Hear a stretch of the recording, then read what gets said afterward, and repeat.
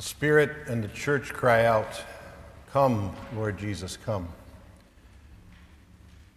Our lesson for our devotion this evening you will find in the worship folder on pages 6 and 7.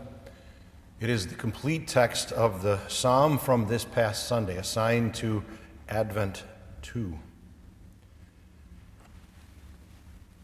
You, Lord, showed favor to your land. You restored the fortunes of Jacob. You forgave the iniquity of your people and covered all their sins. You set aside all your wrath and turned from your fierce anger. Restore us again, God our Savior, and put away your displeasure toward us. Will you be angry with us forever? Will you prolong your anger through all generations? Will you not revive us again, that your people may rejoice in you? Show us your unfailing love, Lord, and grant us your salvation. I will listen to what God the Lord says. He promises peace to his people, his faithful servants. But let them not turn to folly. Surely his salvation is near those who fear him, that his glory may dwell in our land. Love and faithfulness meet together. Righteousness and peace kiss each other. Faithfulness springs forth from the earth, and righteousness looks down from heaven. The Lord will indeed give what is good, and our land will yield its harvest. Righteousness goes before him and prepares the way for his steps. The word of the Lord. As we read from the prophet Jeremiah earlier, a lesson that fits very well with the theme of our psalm this evening. If you had a reaction similar to mine as I have read those words over the course of my lifetime, there's almost something of a syndrome that occurs, a sequence that occurs. As you first are reading them, you're thinking to yourself, my goodness, this prophet has really had a challenged life and a challenged relationship with his Savior God. Remember, Jeremiah and his lamentations are all about after the destruction of Jerusalem, after the destruction and the carrying off of the Israelites in exile, their existence there. It was gruesome. It was awful. But then as you read more, you start to realize he's really not just speaking for himself. He's really taking into his person the entire nation of Israel, the people of the Hebrews. But then as you read further, you come to realize, no, this actually has elements of the Messiah himself also speaking. Words that are quoted from the cross or in the presentation of the crucifixion in the Gospels.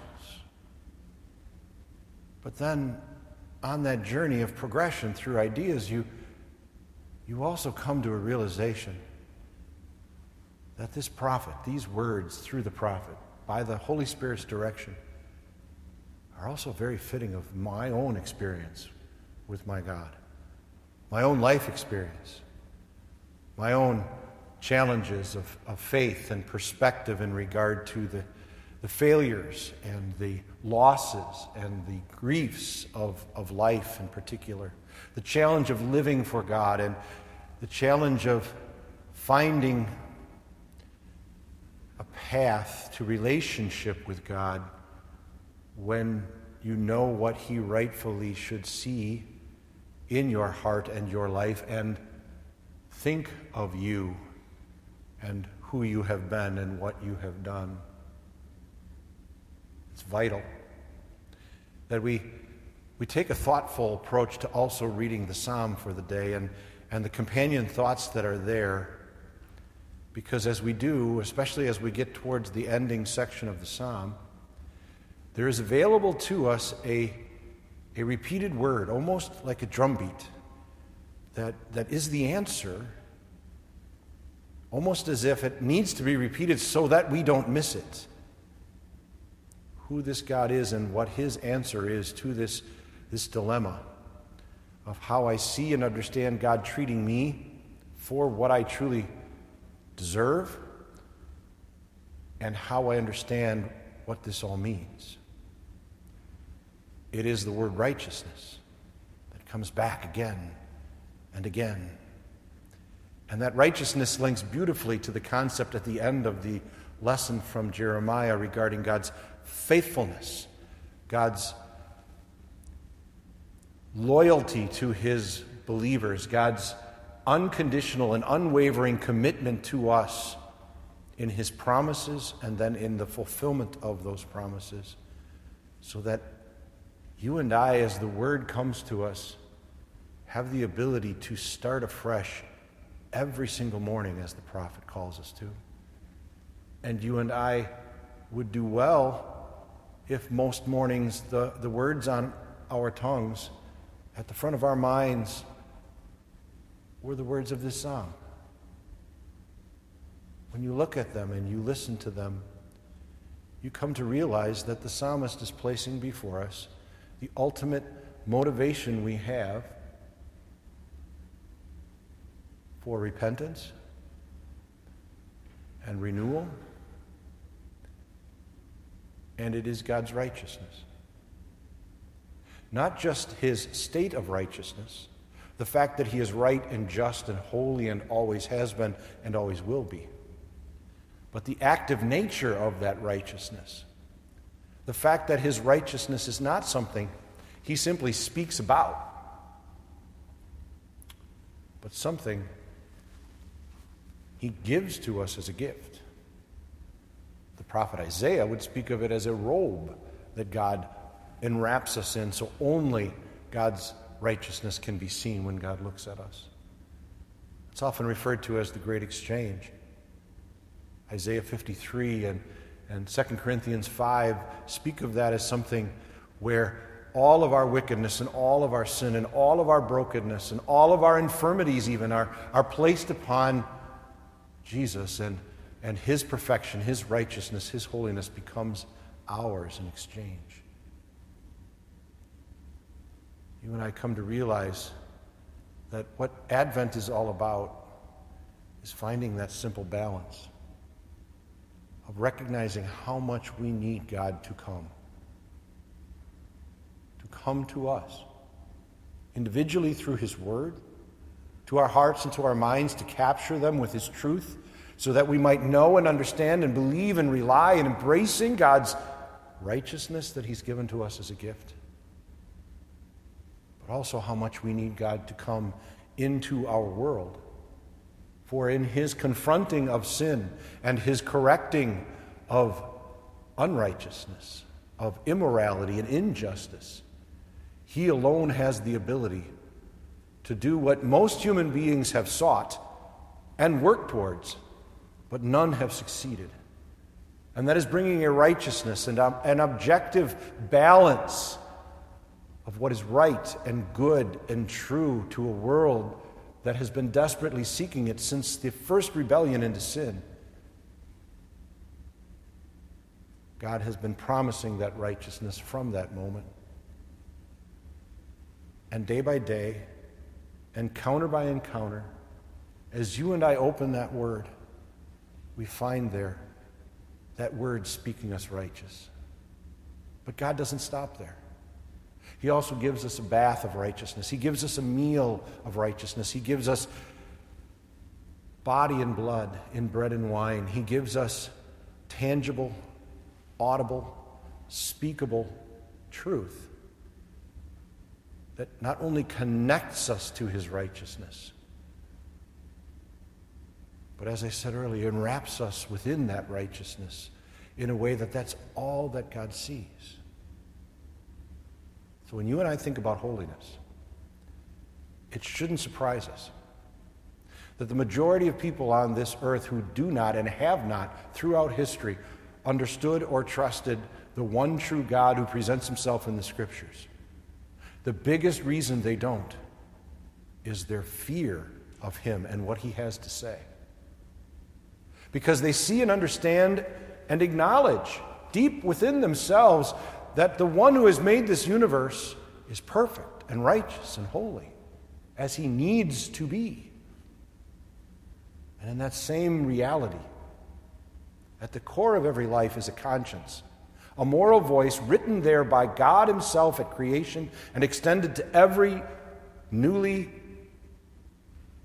conceived human being from the moment they exist, a voice that helps them understand that they are not righteous, that they do not measure up, that they do not meet expectations, and if measured by God, will be found wanting and deserving of punishment for eternity. And so instead of listening to God further, the whole conversation, with balance and perspective, they run away. They distance themselves from him, running to corners of darkness like cockroaches from the light, because they fear this God who they rightfully should fear as one righteous and holy and unwilling to accept them. But if they would only continue to listen, they would learn and understand and hopefully be led by the Spirit to accept what both prophet and psalmist are telling us in these verses today. That God's holiness is something to celebrate. Oh, absolutely, it is something to fear. If you do not know that there is any path to life with God forever that is not of human making, that is not of ifs and wonders and computations and strategies, but rather of gift to be accepted by God, from God, at his drawing into the Word to help us understand. As a God who is righteous, he must punish and purge all unrighteousness. But his plan from the beginning was to do that himself, through his own work.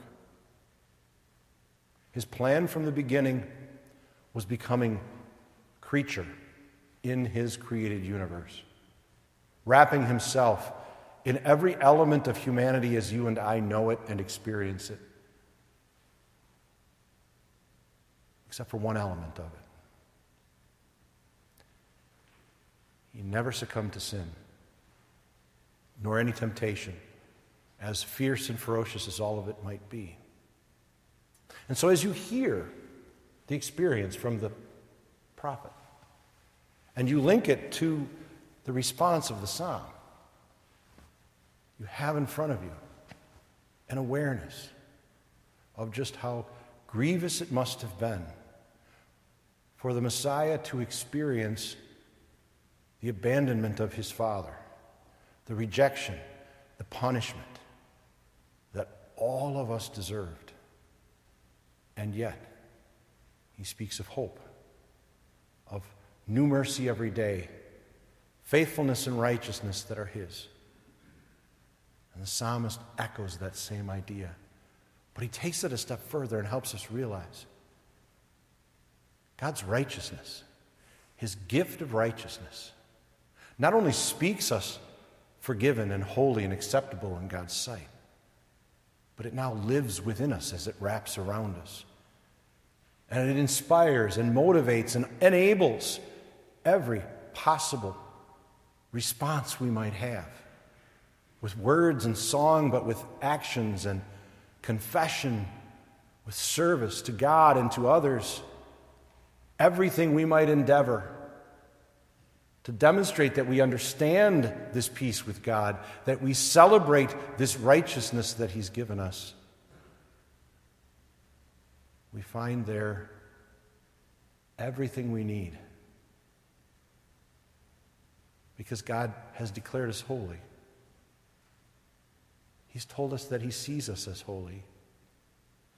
And now in his word, he invites us to match that holiness in our own actions and thoughts, our commitments and our priorities. And so we have this marvelous Advent balance of law and gospel. Clear statement of truth, of who God is and what we have always been, what God has always thought of it, and what God's clear answer has always been.